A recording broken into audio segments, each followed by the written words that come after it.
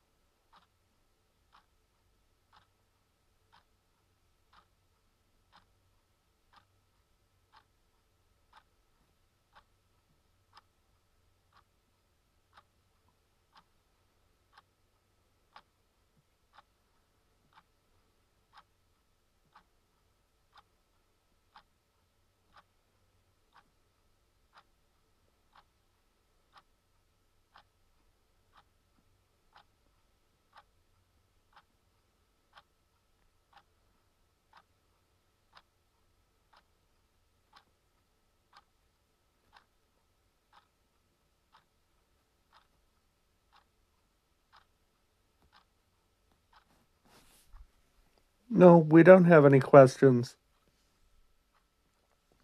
Once again, this was an example of what it would take to wait through the radio signal transfer of information across the propagation horizon of the Earth to Mars transmission at a fairly close point in their two positions in the solar system. Once again, this was Frontier Pedagogy for the Martian Educator. Thank you for listening to that, and if you made it all the way through, you're a champ. All right.